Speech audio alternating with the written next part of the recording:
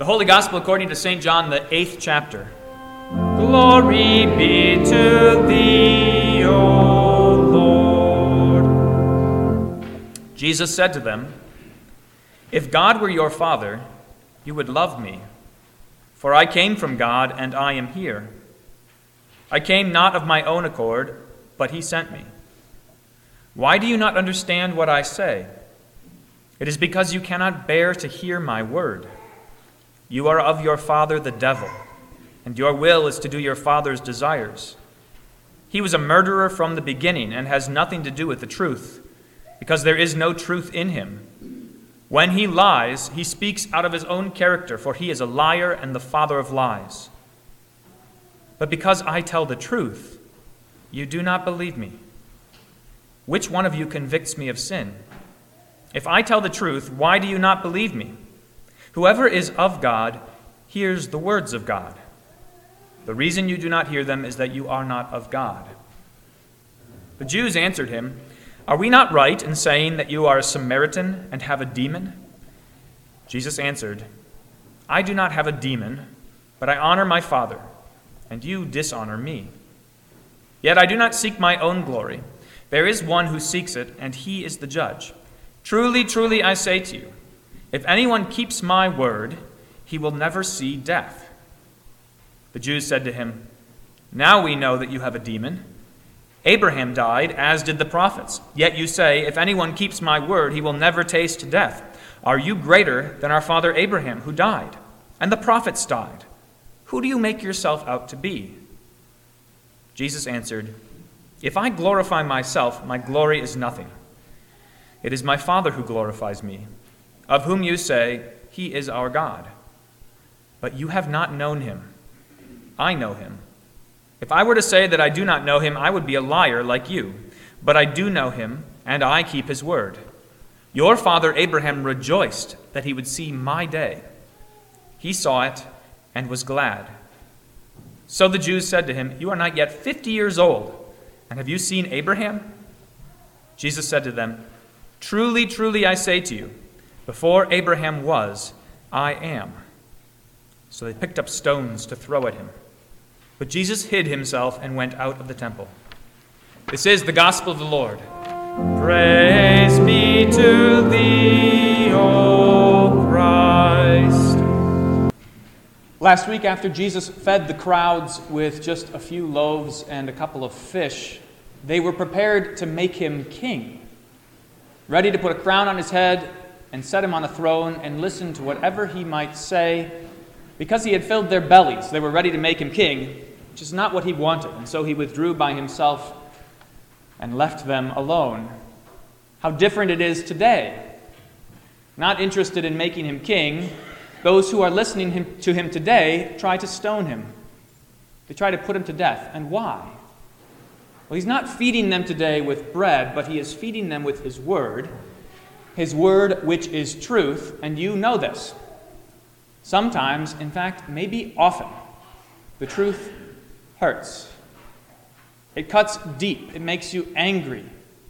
It makes you wish that someone would just be quiet, that they could say something other than the truth. The truth hurts.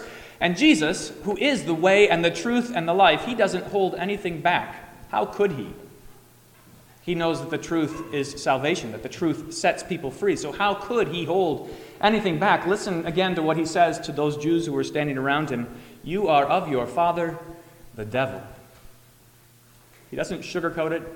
He doesn't take the edge off of it at all. He doesn't say, well, maybe you've got some wrong ideas about a few things and we can kind of sort this out. Nope.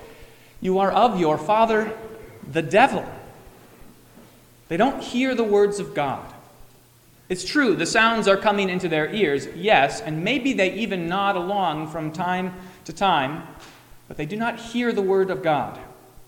And so, God is not their father, but the devil. They do not listen to the truth, but rather prefer the lies. And so, of course, they're listening to the liar and the father of lies. It is a stark and uncomfortable thing that in this world there is no gray area between the truth and the lie. The truth is of God, the lie is from the devil, and there is nowhere in between. Now here's how this works. The devil is a master of lies, and he knows that he has all kinds of tools at his disposal. He knows how the world looks to sinful people like you and me, and so he spins very feasible lies, lies that make sense, lies that really are not difficult to agree with. He plays to our senses, what we see and what we hear and what we feel in our flesh and in the world around us, and he paints a picture of reality that is not true. It's like having a mean older brother who tells you stories about the shadows on the wall in your bedroom at night. When you're a little kid and you see those shadows on the wall, they're terrifying. And now imagine having somebody whispering in your ear telling you that they are exactly what you think they are. That they're monsters lurking under your bed, that there are enemies and danger all around you, when in fact it's just some stuffed animal sitting in front of your nightlight. That's how the devil works. He knows what we see in this world and in our own flesh, and so he tells us that it's true. That what we see with our eyes and what we perceive with our senses, that is all true, every last bit of it, down to the core of you being a damned sinner who's going straight to hell. That's what the devil says to you. He says it, and it is a lie. Because you belong to your Savior, Jesus Christ.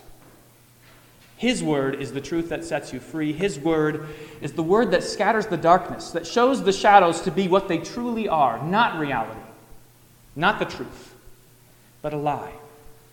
So today we are to listen to Jesus, especially when it makes us uncomfortable, especially when it hurts us. Especially when it goes straight to our heart and cuts us to the core. We are to listen to Jesus because his words are meant for life and salvation. How would you rather spend your days? Terrified of shadow monsters or living in the light? That's what Jesus is offering to us. St. Paul tells us that we as Christians walk by faith and not by sight. He says that because what we believe by faith, what Jesus says, actually contradicts many of the things that we see. Take this, for instance, this simple thing that Jesus says today. If you keep my word, you will not see death. How can that possibly be true? You know lots of people who have kept God's word, who have believed his promises, and who have died. Is Jesus a liar? Or is he telling the truth? Is the devil right, or are your eyes deceiving you? Is something else going on? Now, when St. Paul says that we are to walk by faith and not by sight, he is not talking about some generic kind of belief. So we just watched that Disney movie about the United States hockey team playing against the Soviets in, the 1980 Winter Olympics. And Al Michaels, it's amazing, he's still around announcing games. Al Michaels says, do you believe in miracles when the United States beats the Soviets? Do you believe?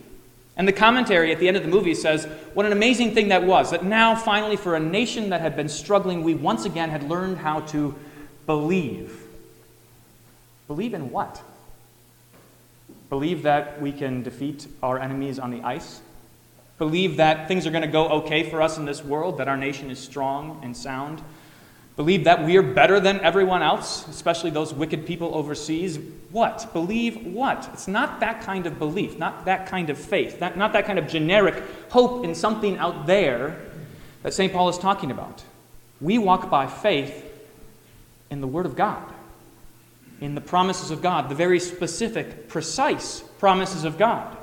That you belong to him and not the devil, that you are not of this world but destined for heaven, that even though you die, yet shall you live, that even though you see in yourself sin from top to bottom, you are perfect. You are perfect because you've been washed clean and made righteous by the blood of Christ. Faith in that is the way we walk in this world, not by sight. Which means that the principle that governs your entire life as Christians, and you have to hold on to this all the time, you cannot lose sight of this. The principle that governs your entire life as Christians is that what God says is reality. What God says is reality and not what your senses perceive. Now that makes sense. Go back to the beginning, because it was what God said that put everything here in the first place. It was when God opened his mouth and said, "Let there be light," that there was light. It was when God breathed into man the breath of life that now he was a living creature. It is by the voice of God, the breath of God, the words of God, that anything exists, that there is a reality at all. And so, God's word determines reality. Not your senses, not what you see, not what you feel, least of all what you feel, but what God says. That is what is true. That is what is real. That's what Adam and Eve failed to believe in the Garden of Eden. They listened to the lie of the devil, the father of lies. Remember what he said. In the day that you eat of that tree, eat the fruit of that tree, you will not surely die. Just a bald contradiction of what God had said. In the day that you eat of it, you will surely die. The devil lied to them, and they ate the fruit. But notice this. Adam and Eve did not, in that moment, drop dead. They did not, in that moment, get laid into the ground. Was God wrong? Was he lying? Was he just making threats that he didn't intend to keep? That's what the devil would have said. In all the 900 years of Adam and Eve's lives following that moment, they would have said, look, God threatened to punish you with death, but look it, you're just fine. You're living. You're going on. Everything's okay.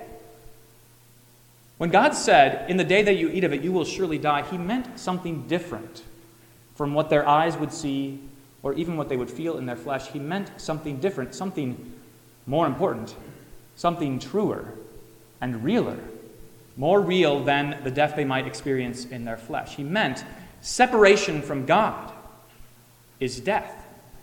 Being close to God, united to God, receiving your life from God, that is life.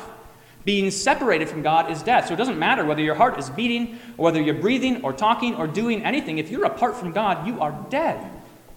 But see how your senses can fool you, how they fool so many people in this world, thinking that they're alive just because they can do things and think things and say things when they are in fact dead because they're apart from God.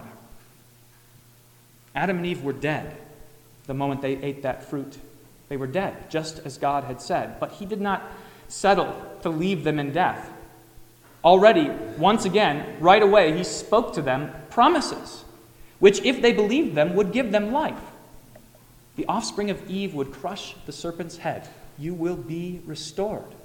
You'll be saved from sin and death. If they believed them, they would live and never die. This is how the father in the story of the prodigal son talks about his son. His son took half of his inheritance and went off into a foreign land and wasted it on all kinds of sinful things. And when at last the prodigal son comes home, his father looks at him and talks to his brother, his older brother, who's grumpy about the whole thing, and he says, "This my son who was lost is found. This my son who was dead is alive again." No, he had not starved to death. No, he had not gotten sick and breathed his last, but he was dead, living on his own apart from his father. He was dead. While he thought that he was enjoying life, he was experiencing only misery and hell. He was dead. And so when he comes back to his father and his father receives him, now there's a resurrection, a real resurrection. This, my son who was dead, is alive again. A resurrection more real than if you saw somebody's body come out of the grave. After all, even Lazarus must have died again. But there's a better resurrection. A resurrection that consists of being close to God, of receiving your life from him, of hearing his promises and believing them. This is what he invites you to do in baptism. When he washes you with water, he invites you to believe that in that moment you are buried with Christ and raised with him, so that you will never die again. So that what happens at the end of this earthly life is not death at all, but slumber. This is what he invites you to believe in the Lord's Supper, when he hands you what looks like bread and wine, mere bread and wine, and says, "This is my body and blood." Don't trust your senses, he says. Believe my word. Even more, it's my body and blood for the forgiveness of your sins. Eat and drink that you may live. Don't trust your senses, but hear his word and believe. Believe his word against all of the lies of the devil. Think in your life, you can imagine all of the ways the devil tells you lies. Often it has to do with God's law, and this is where the truth often cuts closest to home. You know the commandments, but see how the devil twists things. You shall not give false testimony against your neighbor. But look, a little bit of gossip isn't going to hurt anybody. They'll never find out. In fact, I'm trying to help them by talking about them behind their back. See how the devil twists it. A little bit of smut on the internet or on the TV, that's not going to hurt you. After all, I'm wise and mature as a Christian. I can look at things and be okay. I can survive. What a lie the devil tells you. Sleeping with your boyfriend or girlfriend, that's not a big deal. Living together with someone who's not your spouse, that's okay. Everybody does it. Listen to how the devil lies. It's not hurting anybody. It's not hurting you, least of all. In fact, it's good for you. It's how you can find out whether you're truly compatible. Listen to those lies the devil tells. Look, divorce is really the only option. It's the only way out of this dreadful situation where you're just uncomfortable and unhappy all the time. What a lie. Skipping church is no big deal. After all, I can't pay attention anyways. I get sleepy. It's not that interesting. I already know this stuff. Skipping church, what's the big deal? What a lie. Reading the Bible and saying my prayers, that's a small thing. It's kind of a waste of time. I've learned all of those Sunday school stories. God already knows what's in my heart. Why bother taking the time to talk to Him? What a lie the devil sells you. Everybody lives their life this way. Everybody's okay. It can't be that everybody in the world is wrong. It can't be that everybody's bound for hell. If they can do it and they can get by, then certainly I can as well. What a lie. Listen to what God says instead. Listen to His words. Listen carefully and do not let the devil twist them. Of course, he seldom comes at you with a bald-faced lie like he did to Eve, just completely, plainly contradicting God's word. He likes to take God's word and nudge it and adjust it and modify it a little bit so that it's a little bit more comfortable, so that you can squeak in and be okay. Do not listen to him. Listen instead to Jesus, because when he speaks, he's talking about reality.